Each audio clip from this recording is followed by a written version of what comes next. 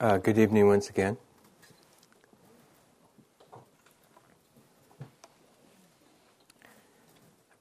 Somehow, I was just sitting here and I was just remembering some lines, approximately some lines from, I think it's Thomas Wolfe, Look Homeward, Angel. Do you know the beginning of that book? And he says, this is the way I remember the lines. So unless some of you have the book, you won't know. But the way I remember the lines is, subtract us into nakedness and night again, and you will see, begin 4,000 years ago in Crete, the love that ended yesterday in Texas.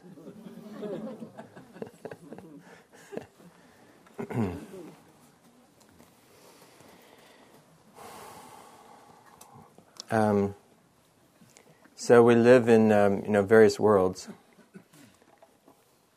and our culture, and most of us have grown up how to take care of the everyday world,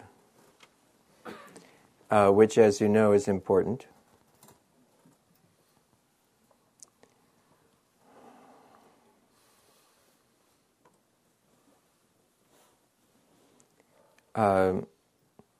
How to get places on time.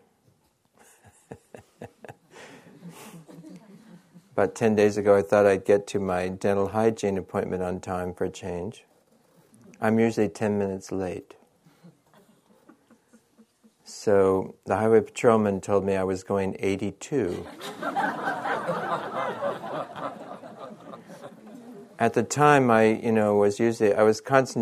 concentrated over the years on going 78. And I was going a little fast that day.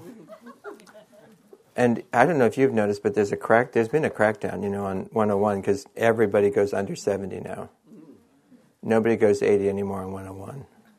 Don't go 80 on 101. This is my tip for the horizontal plane tonight. So I was 10 minutes late for my appointment.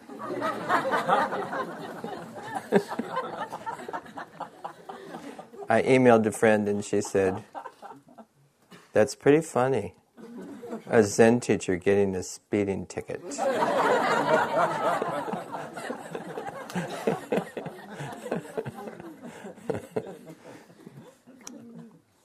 And it's big bucks. So you be generous tonight.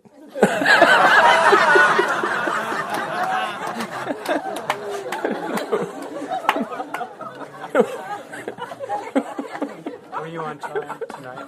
Yeah, tonight I was early. Tonight I got here early. And I didn't have to go on 101 to get here either. I live just over the hill in Fairfax, so. No, actually, you wouldn't know necessarily, but I get a flat fee no matter how much you give. So it's a little disclaimer, So.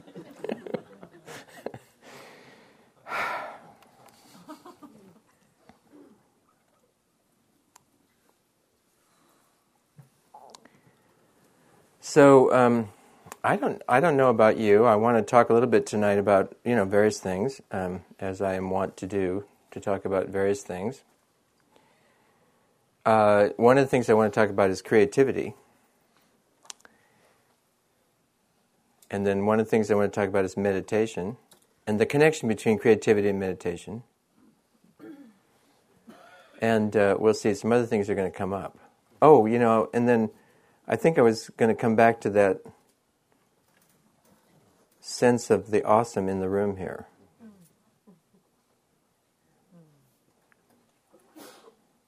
Because it is so palpable if you are willing to notice it and receive it. And that awesome that's so palpable is also your own awareness. And usually when we're thinking about our own awareness, we're looking at the object of awareness. And the object of awareness has colors, and it has conceptual thinking, it has emotions, it has sounds, the objects of awareness. awareness itself doesn't have objects. It's so vast and boundless. And this is your own awareness. So when you're no longer busy identifying with the objects as being you, you have a chance to notice your own awesomeness. So, and then this is also related to meditation and your creativity.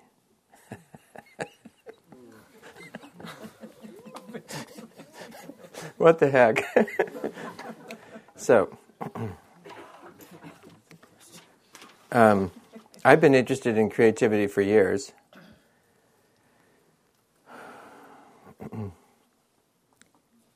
And, I think in our own way we're all creative. But some of us, need to have more of a gift for being creative, and others have, other kinds of gifts. Some of us have a gift for, intimacy and connection. Like teachers. By the way, it's so I sit and I come early on these Monday nights, and I went to dinner, and I start listening to the room, and I start listening to what's in the air and listening to people. And then several of you came up to me during the break, so I try to hear to talk to what's in the air. Do you understand, your consciousness is not just yours.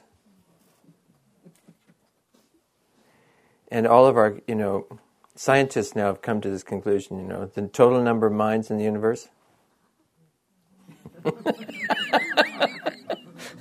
And because nobody's ever demonstrated how the stuff inside a cranium could actually produce consciousness. Have you thought about this?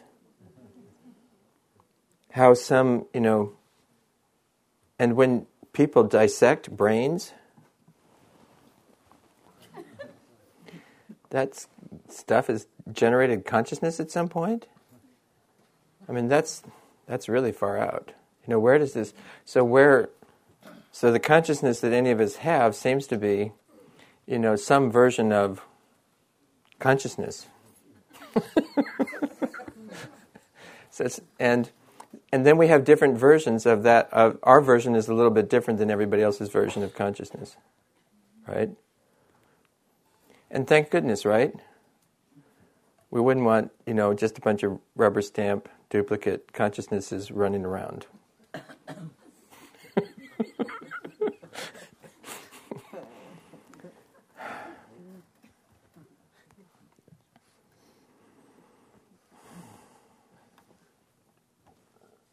And, some of us have an interest in, I seem to have a gift for food and tasting things. When I ask my musician friends, how do you play that? How do you do that? And they say, you just do it. Well, you might just do it. I don't just do it. Oh. And then when people ask me, how do you cook that? Well, you just cook.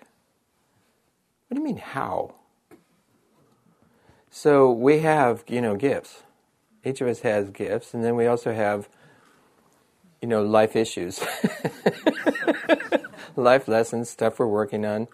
And, the story's not over yet, and you've got a few years, And so we're working on stuff. And we're each of us in our own lives is trying to figure out what do I have to offer? What are my gifts? How do I share my gifts with others in the world? Partly just because I love to do that, and partly because maybe I could earn a living doing that. Rather than abandoning myself in order to do something for others that they will pay me to do because they want me to, and because I'm willing to abandon myself to do that. And, so some of us end up being stuck sometimes in jobs or relationships that, we don't seem to be benefiting ourselves or others. How are we going to do that? And we're working through things. I don't know, how does this happen, Anyway, one person told me, he said, you're extremely gifted. You have a brilliance in areas of psychology and spirituality that's like 99th percentile. Is that good for anything? But he said, when you're at the karmic store before you get born, that was a good purchase. But you can't buy everything. And you couldn't afford much for intimacy.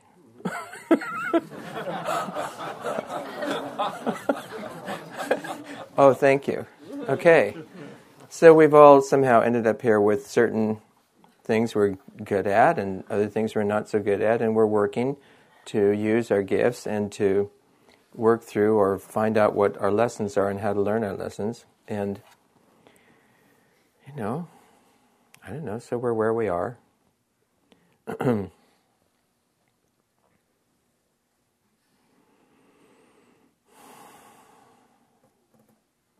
So in that respect, I love the a Kabir poem, where he says, "The guest is inside you and inside me. The sprout lies hidden within the seed. None of us has gotten very far. Set aside your arrogance and take a look around inside.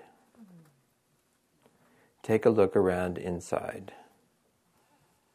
So this insight is very interesting. What Kabir says about it is, the blue sky extends further and further.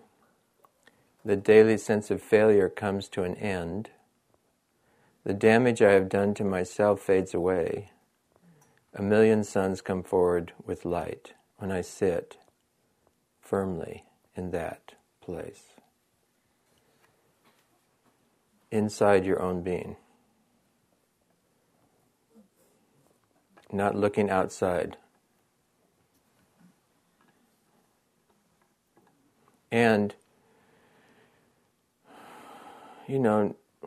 not being able to, and this is important actually, not being able to know the answer or think up the answer. And the way that creativity works and meditation works. And there was a very interesting article, by the way, in last July in the New Yorker magazine about insight. And scientists have studied insight for many years, which I'm tonight calling creativity. And this is to say that when we become very focused, and depending on whether we're an artist or a musician or a cook or a psychologist or a scientist or a physicist or a housewife or a husband or a parent or a child, we get very focused, and we can't figure out, what to do. And when we're very focused, and then what's necessary is actually to relax, to be relaxed, focused and relaxed. This is very unusual, it turns out. But focused and then relaxed, and then something can occur to you. Something comes to you, and you get it. And sometimes, occasionally, what you get is actually, recognizable. This is interesting because, people who get things like the laser beam, I don't get laser beams. But I decided, it came to me recently, I'm going to do another book. So I'm going to do that. It just came to me. I didn't, so I spend a good deal of my life. What am I going to do with myself? What am I going to do with myself? In the Myers-Briggs or Keirsey, I'm in the 1% who's still trying to figure out who he is. 64 tomorrow, and what am I doing here? like the Rumi poem, I'm a strange bird from a distant continent. All day long I ask myself, who am I? What am I supposed to be doing? I'm not from here. I mean, if you're here at Spirit Rock, you're not from here. I mean, what I mean is, you're not part of this culture. You start having a spiritual life and you're not, it's almost like you're not an American anymore. Although this seems to be maybe changing with this last election, huh?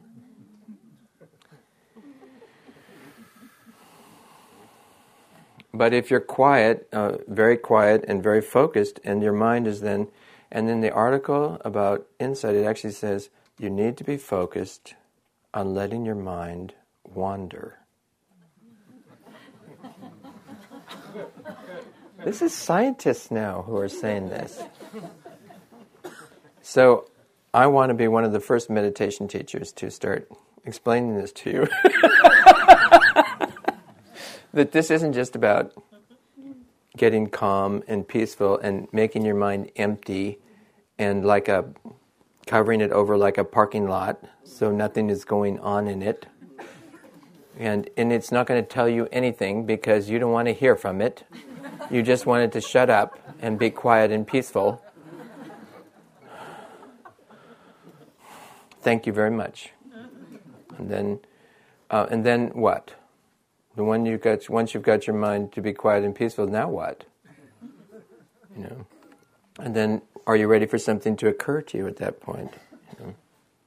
So this is pretty amazing, that we can have things occur to us. What you do in your life. If you're Mozart, you get symphonies. So in a few minutes, apparently, or seconds, Mozart would get whole compositions, and then he had to spend weeks and months writing down all those notes.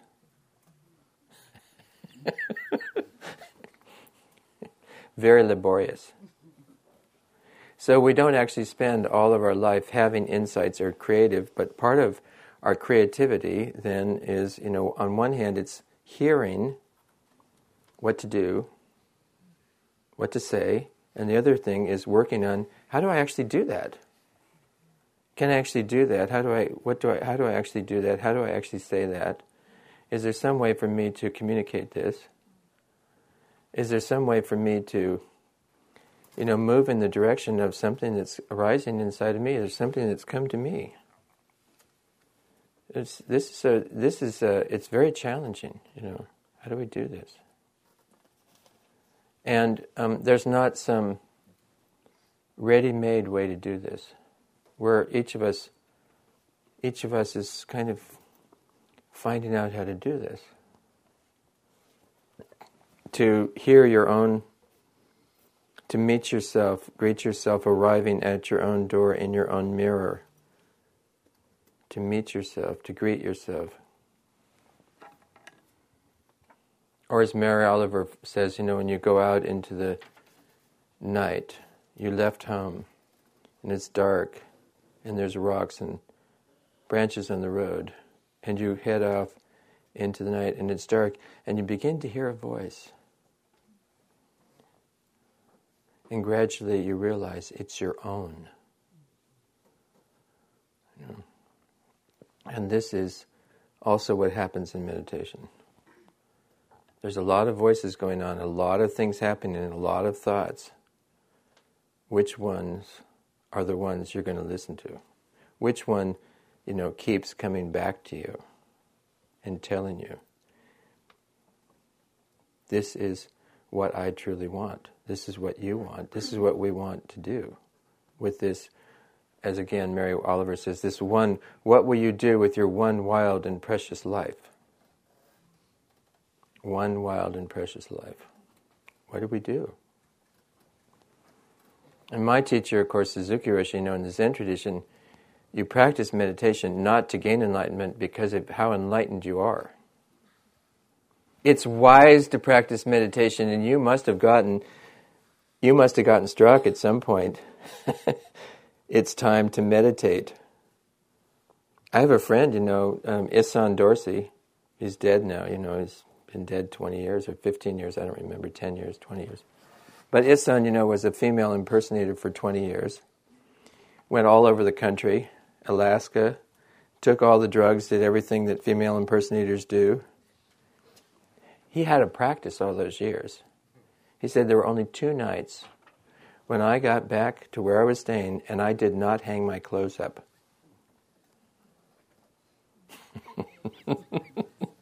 That's pretty amazing when you think about it. 2 nights of being high and lost and on drugs and alcohol and what have you, and then hang up your clothes before you go to bed. But one day, Isan was walking down Haight Street in San Francisco, looked in a bookstore window, and there was Ramana Maharshi. And Isan thought, it's time for me to start meditating. It's not because anybody says, Isan, you've got to start meditating. You're getting too much stress, and you need to calm down, and this is really going to straighten you out. And this, it's not something you get talked into. It's something that flashes. And scientifically they say these things flash.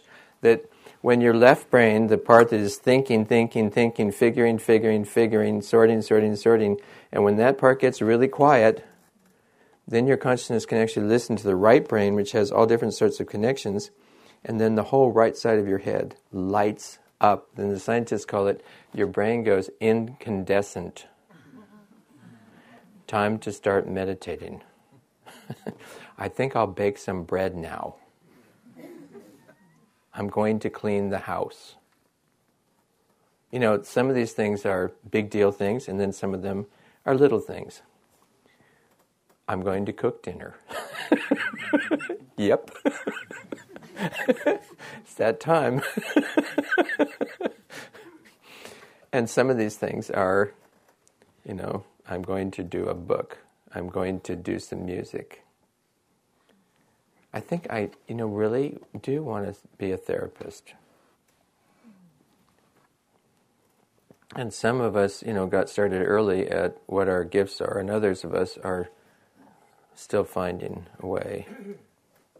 What is it that's coming through you? And it's not you. It's not me. It doesn't, we don't dream these things up. They come from somewhere else. And you make space for something to occur to you by getting focused, quiet, and listening deeply, and something flashes. And you get it, and you know. And you don't have to think, is that really, well, I don't know, and, I agonize over a lot of things. There's 3 ways that people make decisions. Some people take in data. Do you know about this? Some people take in data and they think about it. They go off by themselves, they think about it, they decide what to do, and they're right. 40% of the population. And you cannot. Lived with one 20 years. And I didn't know this, that I would have had to, you have the conversation, and then you need to give her time to go off by herself and think about it before she's going to change her mind.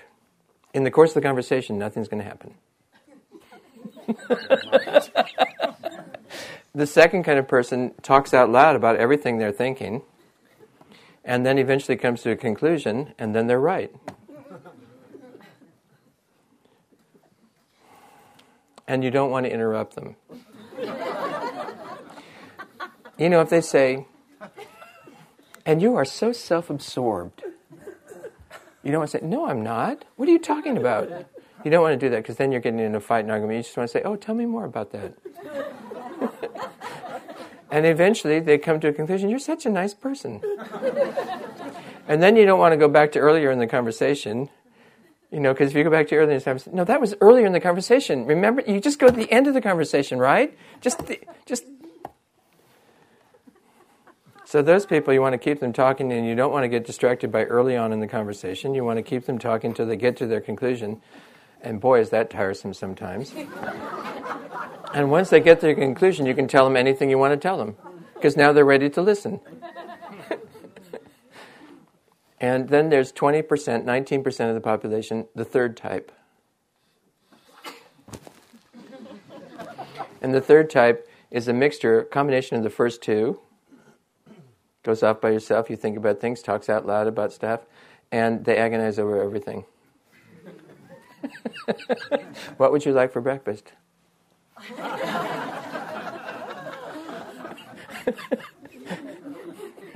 Want to go to Hawaii? Well, yes, well, no. Well, I'd love travel. No, I don't. I mean,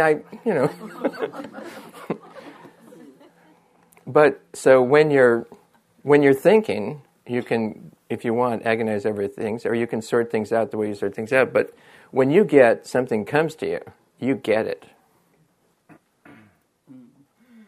So when I was 10 years old, and I was at my aunt's house, and homemade bread. First time in my life I'd had homemade bread. 10 years old is an awesome age. And butter. And homemade jam. And I thought, why aren't we eating like this? Why are we eating, my family, why are we eating store-bought bread? What went wrong in this culture? And then it came to me, I will learn how to make bread and I will teach others to make bread. And I didn't need to think anymore like, oh, is that really what I want to do? I don't know if I really want to do that. I mean, isn't there something better to do? Maybe I should be saving the oceans and the polar bears and, why would I want to teach, you don't think about it anymore. So when I was 25 years old, Tassajara Bread Book.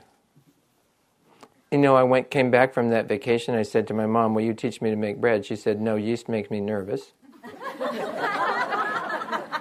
And then I got to Tassajara, I was 21 years old, and the cook said, of course we'll teach you to make bread, and then you can be the dishwasher and the baker. Thank you. It was awesome, and then I learned to make bread. And then I'm going to learn how to make bread, and I will teach people to make bread. And America changed. And I have one friend, who started a bakery in 1970 when my book came out. He sold the bread out of the back of his Woody station wagon, door to door in Bloomington, Indiana. 2 years later, they had a plant with 24 rack oven and 7 retail stores. And about 27 or 28 years after that, he sold his bakery for $35 million.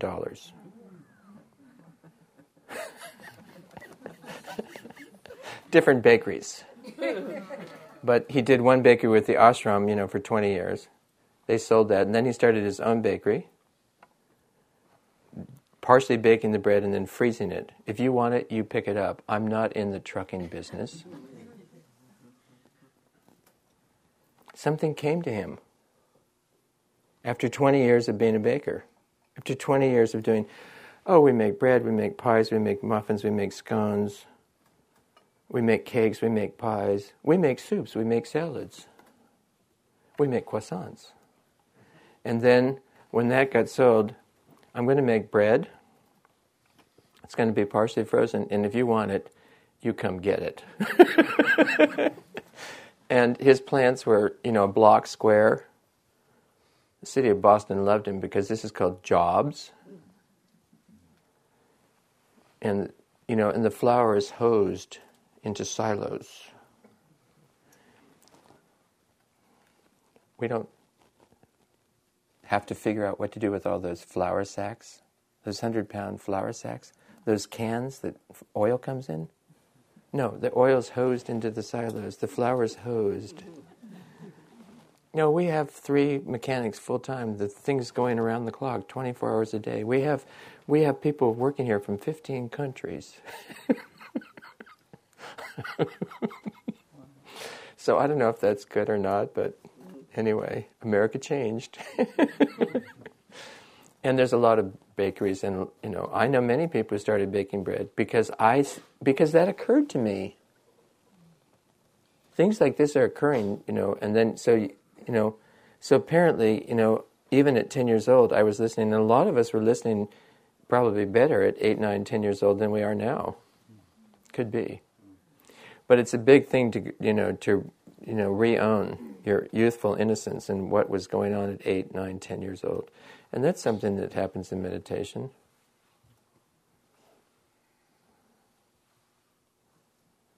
There's a lot of, things that are occurring to us in meditation. And then, so a lot of things are like arising and disappearing. They come and they go. And every so often something comes and you say, yes. Okay, I get it.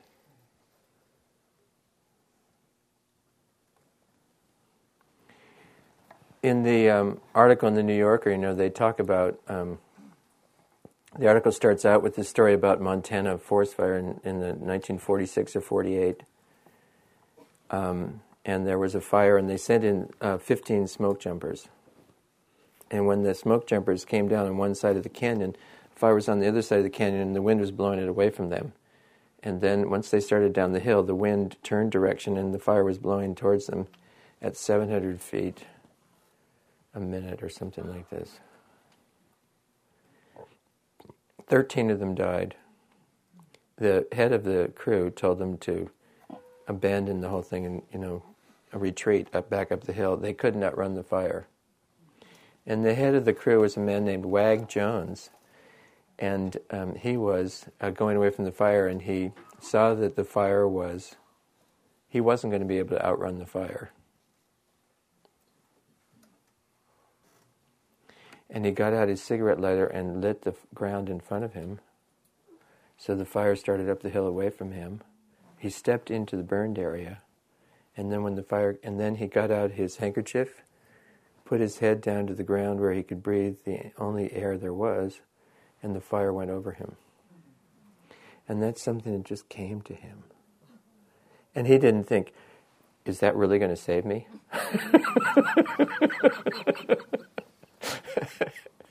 Yes, I'm going to do that. That's what I'm going to do. Maybe it works, maybe it doesn't work. But it comes to you, and you know. This is happening to all of us, in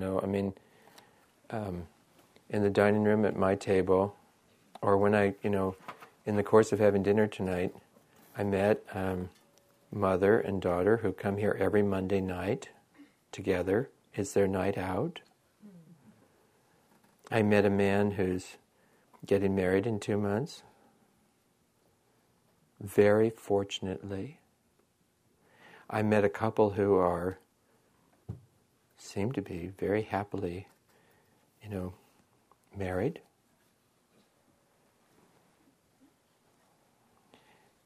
There's a lot of blessings in our life. How do we come to those things?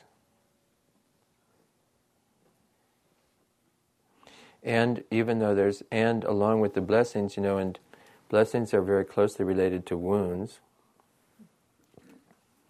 One of the meanings of blessing is to be sanctified with blood. That's the blood of your wound. And one way you realize your blessing is to accept your wounds and start to take care of them and yourself instead of punishing yourself for being wounded. That's called, meditation. And one of the things that happens, of course, in meditation is you start to notice how wounded you are.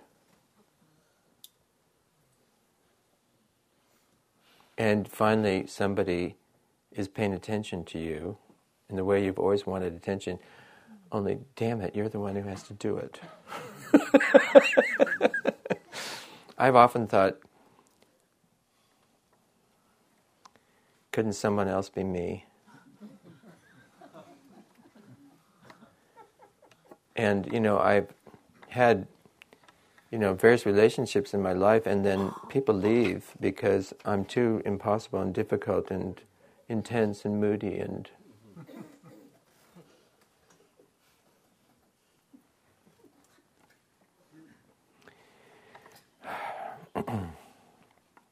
And I tell them, well, I would too, but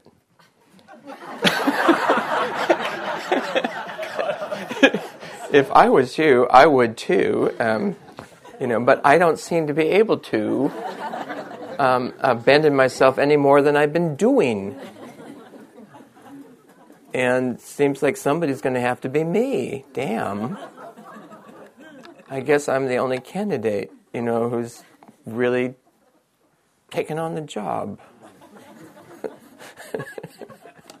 So, anyway, I've been working at this for a long time, being me, and finally getting around to, little by little, being willing to be me.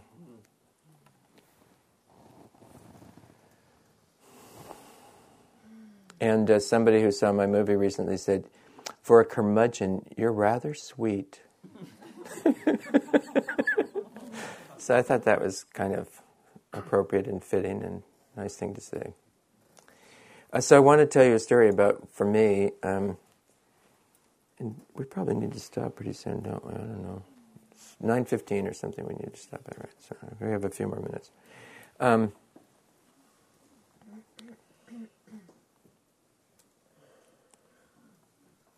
So I want to tell you a story. And this is a different kind of, insight or creative spark or, incandescent moment. I started practicing Zen in 1965. And during the 70s, I got on the Zen Center fast track. I dropped out of college to go to the mountains and attain true realization. And 10 years later, I was president and chairman of the board of a $4 million a year spiritual corporation called the Zen Center. Can you read this balance sheet? Better learn how to do that. Profit and loss? Budgets? No, yes, of course. No, I haven't been to business school. So, I was the buyer and then head of the meditation hall and then, head resident teacher in San Francisco and then president of the Zen Center and chairman of the board. And Zen Center, when I started, was $6,000 a year budget, $500 a month to pay Suzuki Roshi. And then we decided to buy Tassajara. That was $300,000 in 1966.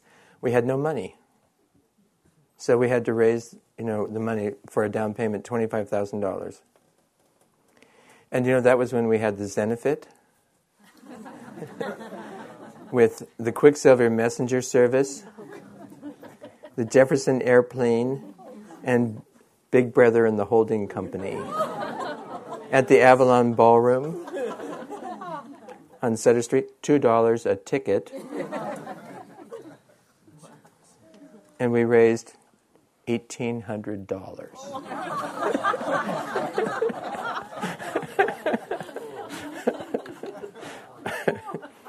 And then by the time I was president and chairman of the board, $4 million a year.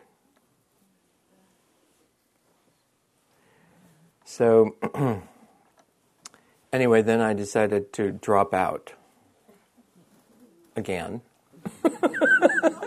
And I became a busboy at Greens. There's something that some of us do pretty naturally, and then others of us have to focus on it. But one of the things I can do is I can look at something and certain situations, and I know what needs to get done, and I will do it. I will do what needs to get done. If there's dishes sitting there, I can damn well wash them. And I will wash them, or I'll see that somebody washes them. And other people say, well, that's not my job. Oh, what dishes?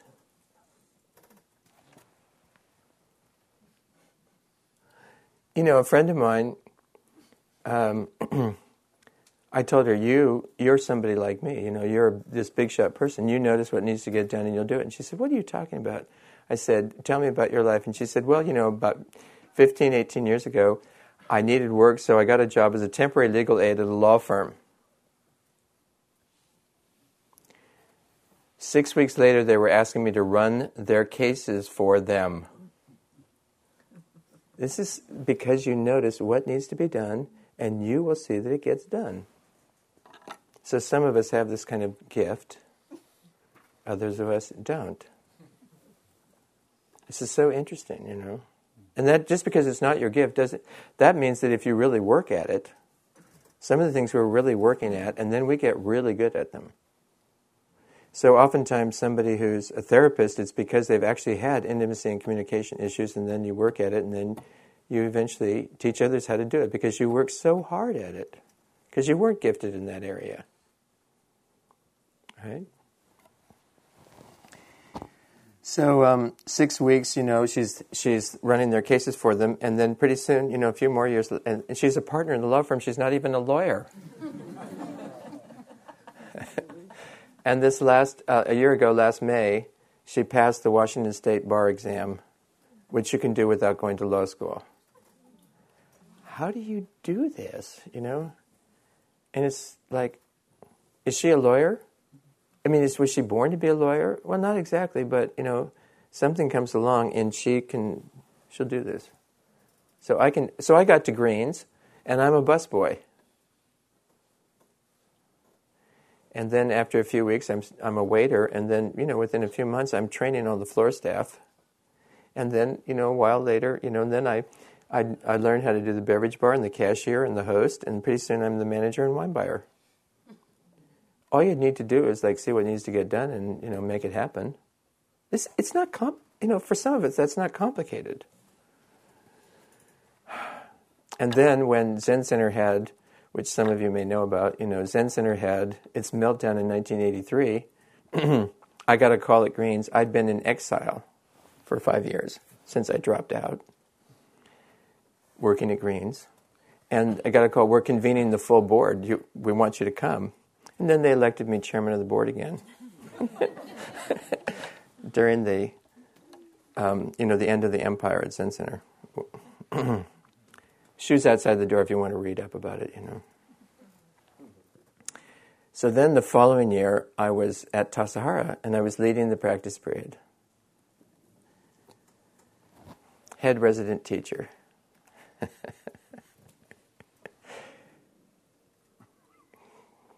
You have no idea, do you? How do any of us get to be anything in our lives? My first mother, you know, died when I was 3 years old. I lived at Sunny Hills in San Anselmo for 4 years when it was an orphanage. So you know what spiritual practice is? For me, it's just going back to the orphanage. We're all orphans. How do you think we got here? So I know something about living with orphans, you know, and finding your way, you know, in a world where you're lost. Because I've studied it. And we all have the power, the capacity to study this, to study how to find your way. Not knowing your way, but finding your way. And it's something we study, and then you go off and you come back, and it's only a step at a time. You find your way. And sometimes it's bigger things that occur to you, and sometimes it's littler things, and you know, there's some missteps, but you find your way. So I'm sitting in the Zendo in February of 1984. I'm the resident teacher. And we bow to the cushion, bow away from the cushion, and when the teacher bows to the cushion, bows away, you know, they hit a bell for you. And I sit down on my cushion and I've got my robes. You straighten them out. The rest of the room, people are sitting facing the wall. In our tradition, we sit facing the wall, and I'm sitting facing the middle of the room, and then, you know, I'm going to meditate today. What shall I do today? Quiet my mind? Calm my heart? Impeccable concentration? Focus on feelings, pleasant, unpleasant? Should I count my breath, follow my breath? Should I note my breath? What shall I do today? What kind of project should we have, Oh, maybe I could, and maybe, could have some really great experience if I just meditated right. And so I'm asking myself, what shall I do today? And then, I don't know, you can't tell, where does it come from? But I hear, it's like this voice said, why don't you just touch what's inside with some warmth and kindness? Why don't you just touch what's inside with some love and tenderness? And right away the tears were just pouring down my face. I mean, I didn't have to think twice about, am I going to do that or not do that? Yeah. I'd been practicing meditation for 19 years. And then it occurred to me, touch what's inside.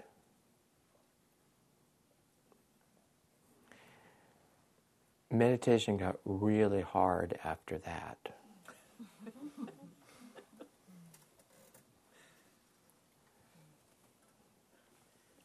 So then, a few weeks after that, I went to talk to Katagiri Roshi. He was the interim abbot of Zen Center. I thought I would check. Katagiri Roshi, in my meditation, I'm just touching what's inside. Is that okay? Is that Zen? I'd like to make sure that I'm practicing Zen, I'd like to do Zen. Some people would like to be a good Buddhist. I want to be a good Buddhist. So I want to be a good Zen person. Is this okay? Can I just touch what's inside? Is that Zen? Is that okay? And Katagiri Roshi, some of you may have known him, but he would sit very straight. And then when he answered, he said, Ed, for 20 years, I tried to do the Zazen of Zen Master Dogen before I realized there was no such thing. And then that little voice inside me said, right on schedule. I had been meditating for 19 years, doing it right, doing what you're supposed to do, to be a good meditator, to get some credit, to get some recognition, to have some improvement in my life, so that I could be a spiritual person. And maybe if I was spiritual enough, I could like myself. And maybe if I was spiritual enough, other people would like me, especially women. Yep. Because I'm not going to be a rock star. And I'm not much of a provider. I'm not much of a pocketbook. Maybe if I got to be spiritual enough.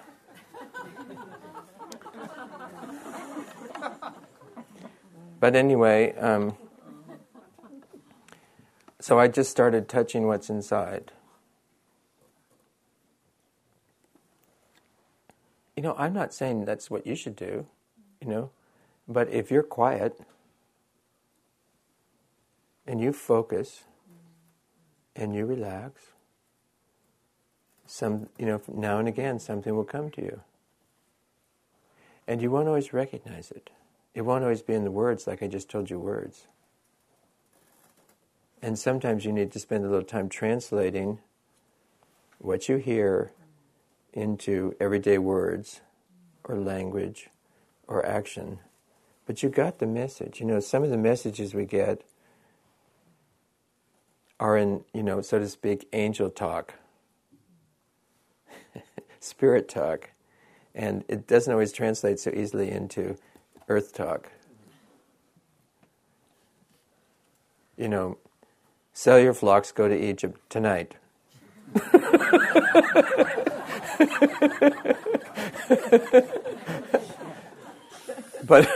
But other times there's, build an ark. Oh, okay. So we're in these times.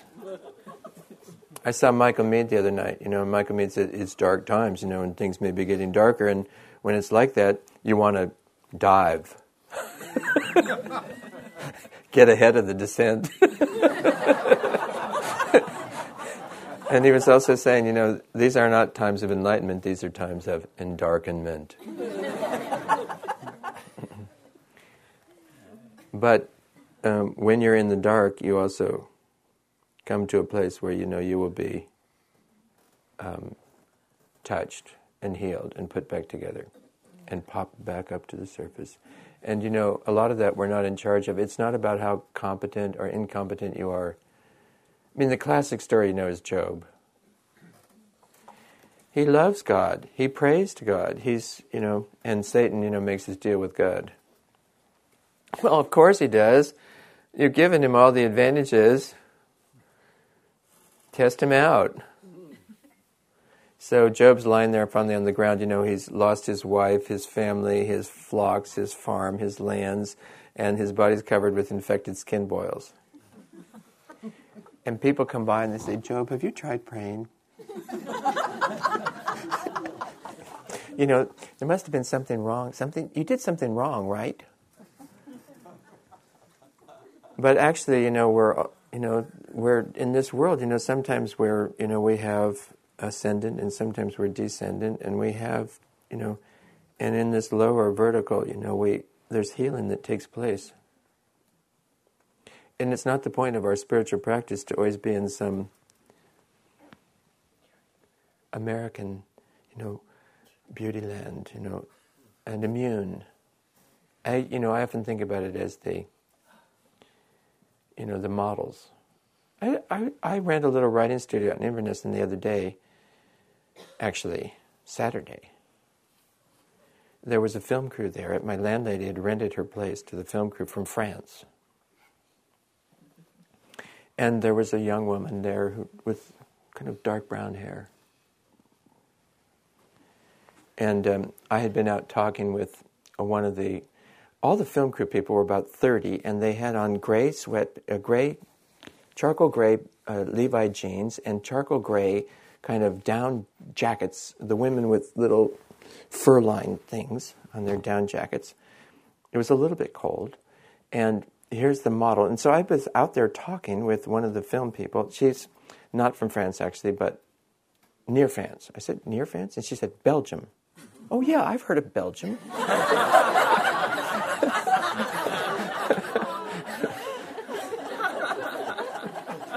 Okay. And then, so we're talking, and then I realized, like, the rest of the camera crew, the rest of the film crew is coming out, and the model's coming out, and so I'm going in.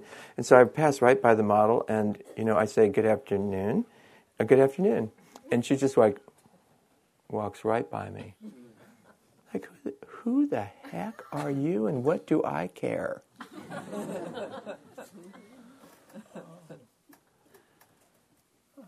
So anyway, part of the spirituality in America is you earn a lot of money, you're beautiful, you do yoga, you've got it together, you're calm, you're quiet, you're peaceful, you're serene. You don't have these kind of problems. But I spent my life having problems, so and at some point it's like yes, you can say yes. So,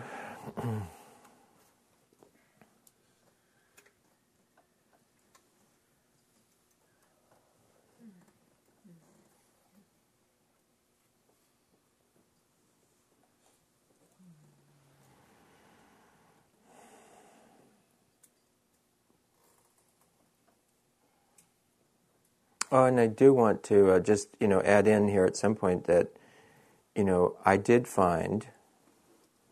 After 20 years of Zen practice, I found all the instructions in Vipassana really useful. I don't want you to think, I started out the evening saying, you might not always want to busy yourself with instructions, but on the other hand, you might find them very useful. And part of this is finding out for yourself and knowing for yourself what's useful for you today in your life now. Not just what's a good practice that I ought to be doing if I only could. What's my practice today? Is there a useful focus for me?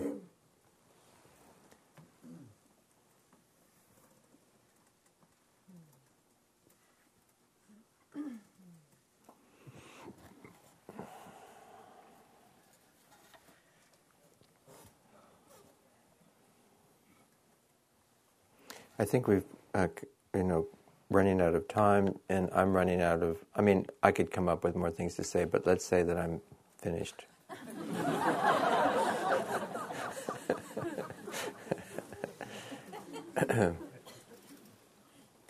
I do like to end the evening. I'll hit the bell, and we can chant. I like the simple chant that I do is the syllable ho. Ho is the Japanese word for Dharma, Buddhist teaching. I also like it because, it's when Santa Claus says it 3 times, it's ho, ho, ho. And then in other languages, it's more, bad-sounding things. But I heard that there's an American Indian language where it means peace. And then, there's a derogatory word in black slang. And so it's a kind of, I think of it as a sound that includes, everything.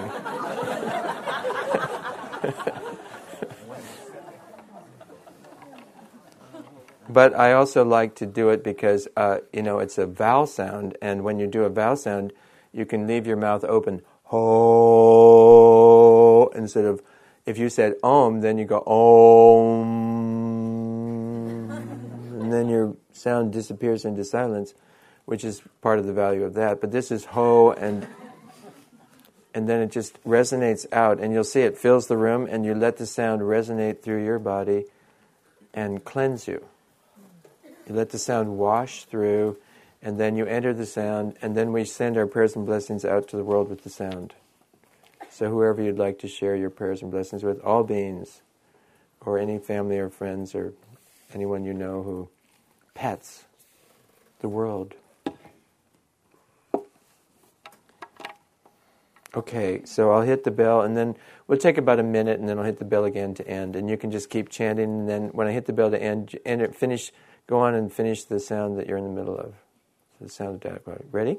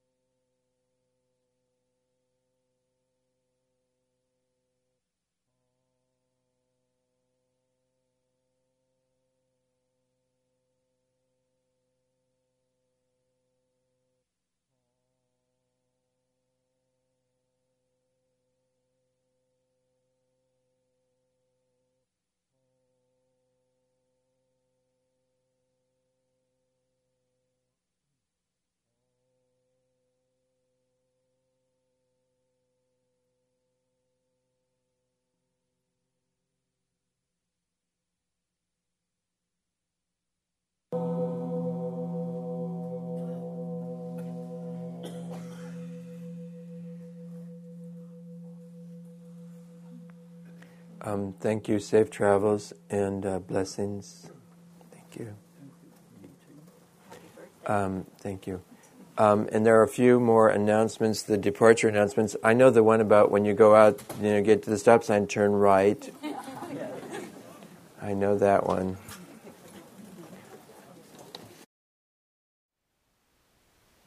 Thank you for listening. To learn how you can support the teachers and Dharma Seed, please visit dharmaseed.org/donate.